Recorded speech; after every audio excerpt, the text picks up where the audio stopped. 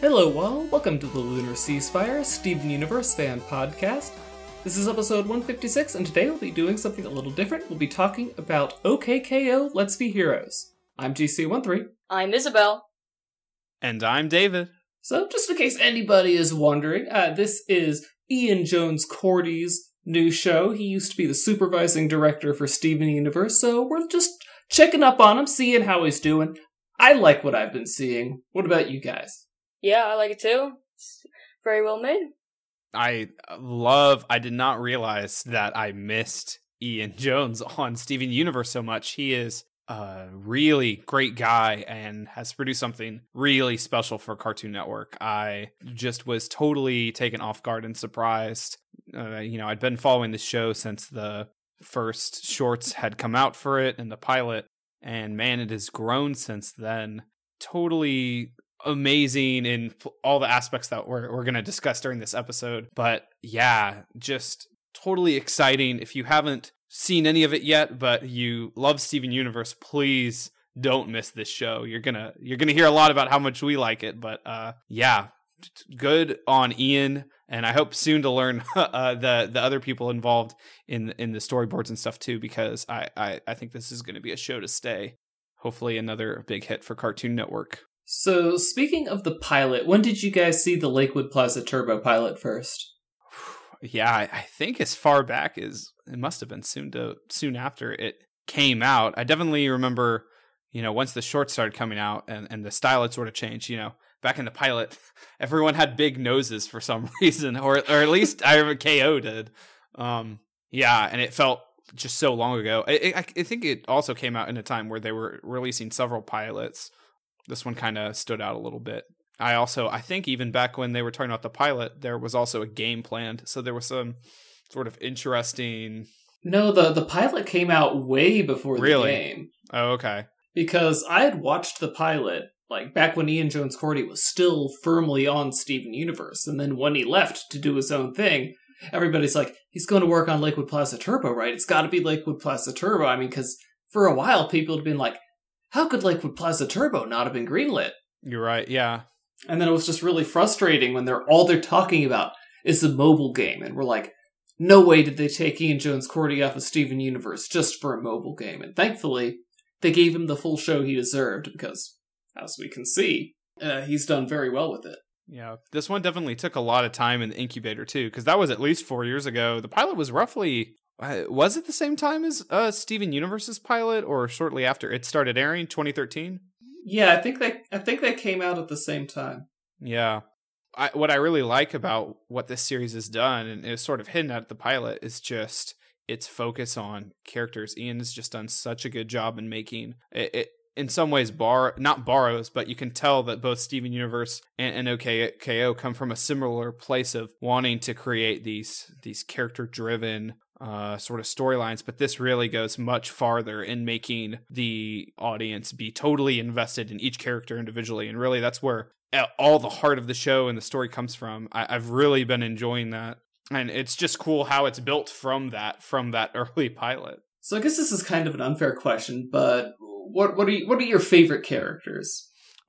Favorite character, one per person. Oh, one! Oh, no! One. Yeah, one favorite character. I know. Okay. It's mean. Well, you first then. If you're going to ask the mean question, GC13's got to go first. I don't know. I'm torn between Radicles and Fink, but I'm going to say Fink just because she is so amazing, just from a few lines in a single episode. And she is so adorable. I guess for me, maybe Dendy. I like her. Yes. Cool. Yes. A very good... You have a lot of very good choices, though. Yeah, Dendy that was a really cool introduction episode. I mean, Dendy, every time I hear Dendy speak, it's like, I can't believe it's not Shelby. Yeah. Yeah, I just really love that character. There's a lot of things I love about all the characters on the show. They did a really good job introducing Dendy. Is just, I don't know, it's not your traditional sort of nerdy character archetype. At least I don't feel it is. They have a great balance, sort of, I don't know, just the way that Dendy interacts with KO. She's really a bit more true to life, got a bit of the autism going on. So my favorite character probably Enid. I would be really torn between her and Radicles, but ultimately, Mhm. I just love. You gotta go Enid with the on ninja. show. She is just a super, super cool character, and has grown so much from what we saw of her in the pilot. I just really love what they've done developing her character, her whole backstory with her competition with her friend. I love her whole ninja. Like, I just love her more adolescent design of when she was in, training for ninja, and just I think of all the visual design. I just love her moves the most. It's just the tree ninja move, always sort of teleportation. Just a cool character. I think she contrasts with Radicles so well, because Radicles has never gone to leg day, and Enid has never gone to arm day. I never They thought need to about that fuse visual. sometime. Oh. That's so true. That's funny. You're right, because Radicles just has really small legs, and Enid has really strong legs. So yeah, that is a cool visual contrast. That's probably why they look so good together all the time. Yeah, they've honestly that relationship between them though, and then KO is great. Honestly, the weakest character on the show so far, it's kind of KO. But I was thinking that before. I just watched the TKO episode right before recording this, and I'm already starting to. I like how they're digging into KO's character more now. He wasn't totally one-dimensional before, but like definitely Enid, Radicles sort of took up more of, I don't know, we're just a little more interesting on screen, but really they're all awesome. I because that's the focus of the show. So have either of you guys been involved in the theorizing going on about OKKO? I've seen a little bit. Okay, because time capsule right now, there's a lot of speculation going on about Venomous and KO as of TKO. I mean, there had been speculation that Venomous was his dad before, but TKO just adds a whole bunch onto there. Now, what episodes did we see Venomous in besides TKO? Only We're Captured. Okay. Oh, right. In the Well, we had seen his PAL card in I Am Dendy. Okay. Yeah, I mean, it seems pretty likely that would be part of the backstory. I mean, just the fact that KO has this this totally complete dark, I can't think of the alter ego, but anyway. There you go. Well, it's not alter ego, but that's all I can think of at the moment. But anyway, yeah, that I'd be totally behind that theory. I love how the sort of secrets of the show, in contrast to Steven Universe, are really just intimately connected with the characters. Like, it's just in your investment in who each character is as to why you care. There's not some overarching world building type plot. Ian has talked about pretty much the same thing in even one of the recent Steven Universe podcasts episodes.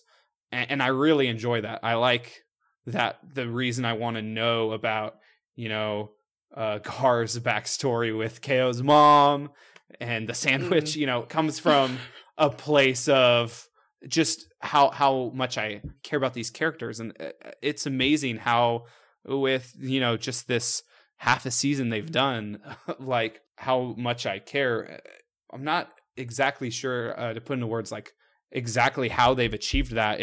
A lot of it goes into the design and just how fun it is to watch them and see them interact. I think a lot of it also has to do with the type of comedy they use.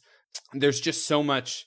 The animation is so alive in the show, and so also, even in the line work being sort of like almost crayon like or pencil like, just really brings you in to making it feel more real and almost like you could interact with the characters themselves too.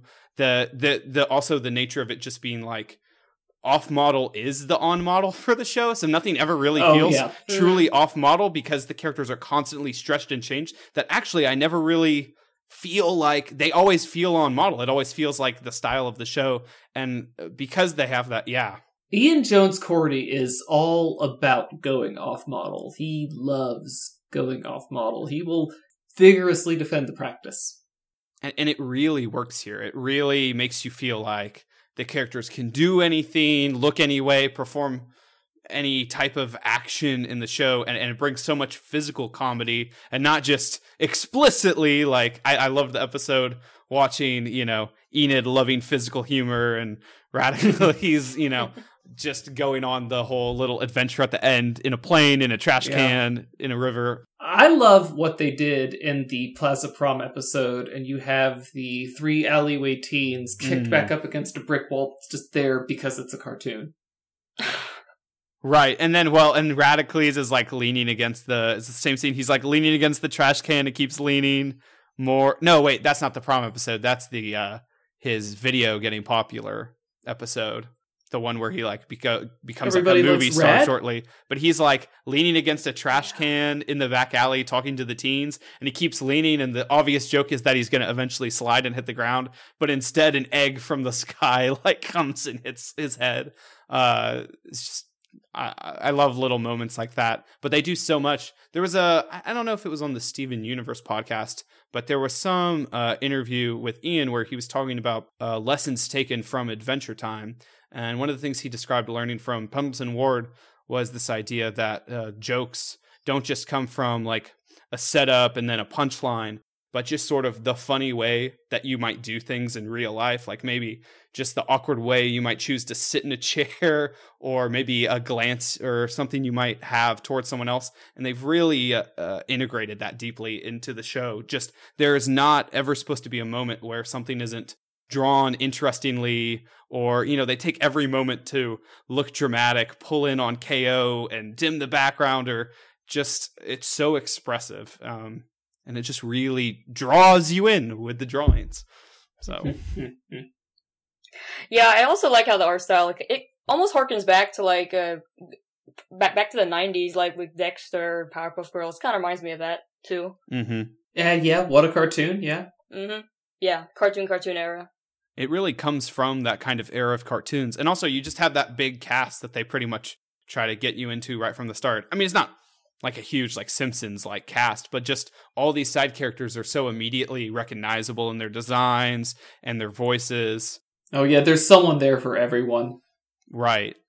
Oh, man, I just really love the designs. I can't shake the skeleton's design as being too reminiscent of an Undertale character. But other than that, everything feels very OKKO style. Okay, now I want to talk about this, because people have said a real magic skeleton is based off of Papyrus, and I've even seen somebody say that Joff is based off of Zenyatta. The Lakewood Plaza Turbo pilot came out well before Undertale or Overwatch, so we can be pretty sure that they're not ripping off of anybody. Right. Yeah. Well, that cape that real magical skeleton has it's hard to shake. Hard to shake the look, because they're so similar. And he's even kind of got a bit of the personality to him too. It does not help, I'm sure. Yeah. So I can't help but see it, but that's fine. I also love the Pearl-esque character, who I don't know if we've heard his name before. So some visual references are a little more intentional. I like it. Yeah, we note the names on most of the characters. However, there is one person who was invited to the Plaza Prom. I don't know that we've ever learned his name. I've taken to calling him Topless Angel, because that's what he is. I totally missed Topless Angel. I'll need to go back into that episode and see if I can find who you're talking about. Oh, you'll see him. Oh, and I guess since we're just calling out characters who are topless now, Cupid! Cupid is voiced by Haas Delgado. Oh, what more could you ask for in a series? I totally loved that episode. It's such a... I like also, there's a lot of just in cartoons, lots of episodes that end up focused on Cupid. Everybody has their own weird interpretation. Fairly Odd Parents had their Cupid fairy character. The like old man baby thing, but or wait, no, that was a different character. Theirs was actually a really flamboyant one, but like this guy was great, but also he wasn't the star of the episode. Like again, it digs back into Enid's and Radicles' backstory, and I just love how they approached that. Radicles being like always having this soft core, and like I love how genuine their relationship is. That episode really highlighted it, but oh man, I'm just going to start pouring over again how much I love these characters. Sorry to sink your ship, bud. I love the Steven Universe references, just for giggles. Like, they threw in Lonely Blade, they threw in a Meep Morp. The cops at the Candy Museum looked... they just reminded me of the Dumb Police. Or Amethyst. Absolutely. Yeah. Yep. And, I mean, I guess Ruby herself is a massive OKKO reference, since she was based off of KO's design. Yeah. Yeah, there were some drawings, one of them released recently, of like the two interacting. Oh, yes. I think that was super cute. That was rad. The crossover that must happen. So you were talking about the world building before, and I know you haven't seen the very most recent episode, Stop Attacking the Plaza, but they again, they're slowly drawing us into the world of OKKO with that one. We meet Lord Boxman's investors there, so again, hinting at the business side of villainy. One thing they cannot get into enough is the whole Liquid Plaza Turbo is in the neutral zone. And then we know that there's another zone called the Danger Zone. But that's it. We know that these places exist. GC needs more explanations. Hopefully, for my benefit anyway, I hope Ian is as slow about it as possible because, man, these character stories are just so enjoyable and it's at totally the right pace. And in some ways, it also reminds me of, the only anime that I've ever really gotten into was One Punch Man. And I really enjoy some of the similarities between like the power cards and like raising your level, your rank, and just sort of like the focus on those sorts of stories that ultimately it's more about like the superheroes, but there's still sort of this world happening in the background. Do you think Rad and Enid would be Class B in One Punch Man? I can't help but think about those all the time, too. I don't know. They're only levels 2 and 3. Honestly, I can't believe Enid's only a level 3. That just doesn't seem right. But yeah, maybe a B minus. Yeah, levels are really bogus. Right?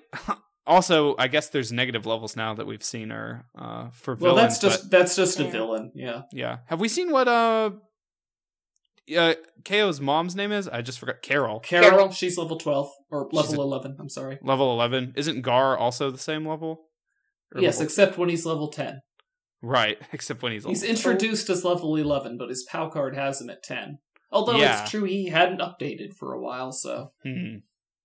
So maybe he used to be level 10, but now he's 11. Who knows? What else to go? Oh, back to the world building just a little bit. They're not doing so much of a world building in OKKO with Steven Universe. They drew me right in, tantalizing me with trying to piece together what the background of the world is. But in OKKO, they're not leaving hints. They don't seem to. It's not so much of a concern. They're more for the comedy and the characters. Yeah. And I do think though that character mystery or just delving into the characters has a lot to. I'm glad that it's distinct from Steven Universe. We've already had shows on Cartoon Network like Adventure Time that have this really, in some cases, really Adventure Time's even more expansive than Steven Universe in this just huge background detail, slowly piecing together this massive world and timeline.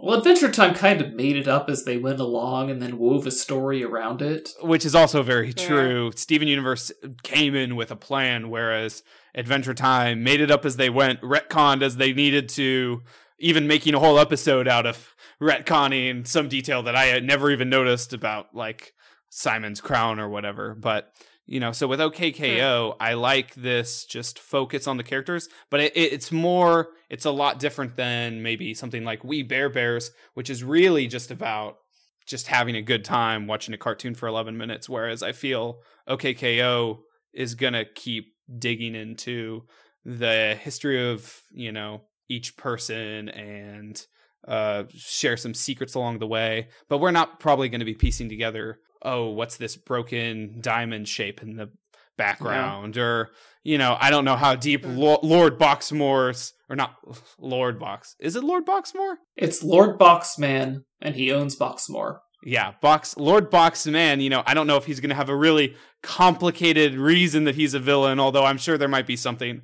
I'm guaranteeing there's going to be something humorous for how he ended up in this position. But that's the great promise of the show. I know it's going to be, enjoyable because I've watched all this other stuff with our main cast just be dug into. So question to both of you.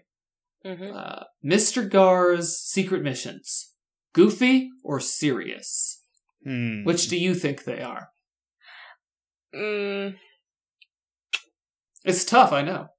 Maybe a little bit of both. He's a lot goofier guy than I ever expected. So if they do ever choose to have an episode about his adventures, I'm sure there would be a mostly comedic twist to maybe something that's otherwise kind of serious. But yeah, there's got to be all these heroes in the world.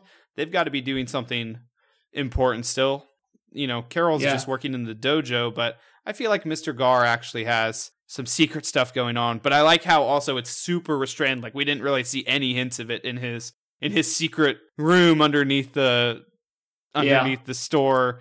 You know, it was just a picture of Carol. But yeah, I think there might be more going on there. I think I'm not also sure how much is going to be in present day versus the past. It seems like there's a lot that went on as far as him and Carol in the past. Mm-hmm. I also like the sort of way that they draw things that happened in the past with this much more, you know, it's a lot less silly. Like when just the old woman in the recent Candy Thief episode, sort of when she's talking about her escapades of the past, they sort of draw it in a more mature style. I kind of that was like a very all that comic too. Booky style, I thought. Right? Yeah, a more sophisticated, but yeah, comic booky type style. Yeah, there's definitely a lot more to do with his character though, because honestly, we don't really know that much about him either. His main character thing has been him blushing and freezing up with Carol. They said they threw in the legends of Mr. Gar because they wanted an episode where Mr. Gar was just being cool and awesome because they had way too many episodes where he's just stuttering in front of Carol. And I think they way overdid that. It's like, yes, she's his greatest fear. Looking her in the eye is his greatest fear, but like, we get it, guys. Right. There's too many episodes. I feel like he was drawn as this ultra buff, cool guy, owns the bodega, and then they immediately fell in love with, but he's totally weak over KO's mom. But we never really establish him being like this otherwise strong and macho guy. So, yeah, because I think from his introduction, KO's mom walked up and, you know, he turns all pink and then just flows away in the wind. So... someday we'll learn why he can't look her in the eye, and he did eventually face his fear, though, so maybe his fear-resistant stat went up a bit. Who knows? Right. Well, also, it's not like he's hiding much from Carol, as evidenced by the TKO episode. She's totally in the know. I mean, it is pretty obvious anyway from their interactions, which I just think is hilarious. Not that, you wet noodle! Oh man, the language and expressiveness. You know, Adventure Time sort of had its own unique way of talking and having some words introduced. I love how just subtly every character says sorry like a Canadian for some reason. Or maybe not every character, but at least KO and a few others. I started, you know, one time I heard it and I was like, oh, that was sort of weird. And then I kept hearing it and I was like, why are they doing this? And it's just things like that. Totally endearing. All right, so any more thoughts other than the fact that it's a good show, you should watch it? Oh, yes. I mean, besides digging into each episode's individual plot, yes, please go and watch it and understand. You know, I hope I don't sound like I'm overhyping it too much. It is, I think they've done something really special, and yeah. Someone else go out and start your own podcast for OKKO. There's going to be plenty to pour over. I mean, you want to talk about confidence. They promoted it by releasing the first 6 episodes on demand and on the Cartoon Network app, so... Yeah, you know, ratings haven't been super amazing for the show on TV, but I feel like it's going to do pretty well with Cartoon Network's audience. And also the fact that they're really investing in it with the game, and there's already been apps out for it too. I hope it has a good life ahead of it. It looks like they're going to put their full support on it. I hope it gets picked up for another 52 episodes. So guys, that's it for us on OKKO. Join us next week where we'll be talking about something Steven Universe related for a change. Until then, I'm GC13. I'm Isabel. And I'm David. Don't forget to leave us a review on iTunes. Later, everybody. Our opening and closing music is by James Roach. For more Steven Universe fan-related content, please visit lunarseaspire.com. Thank you for listening.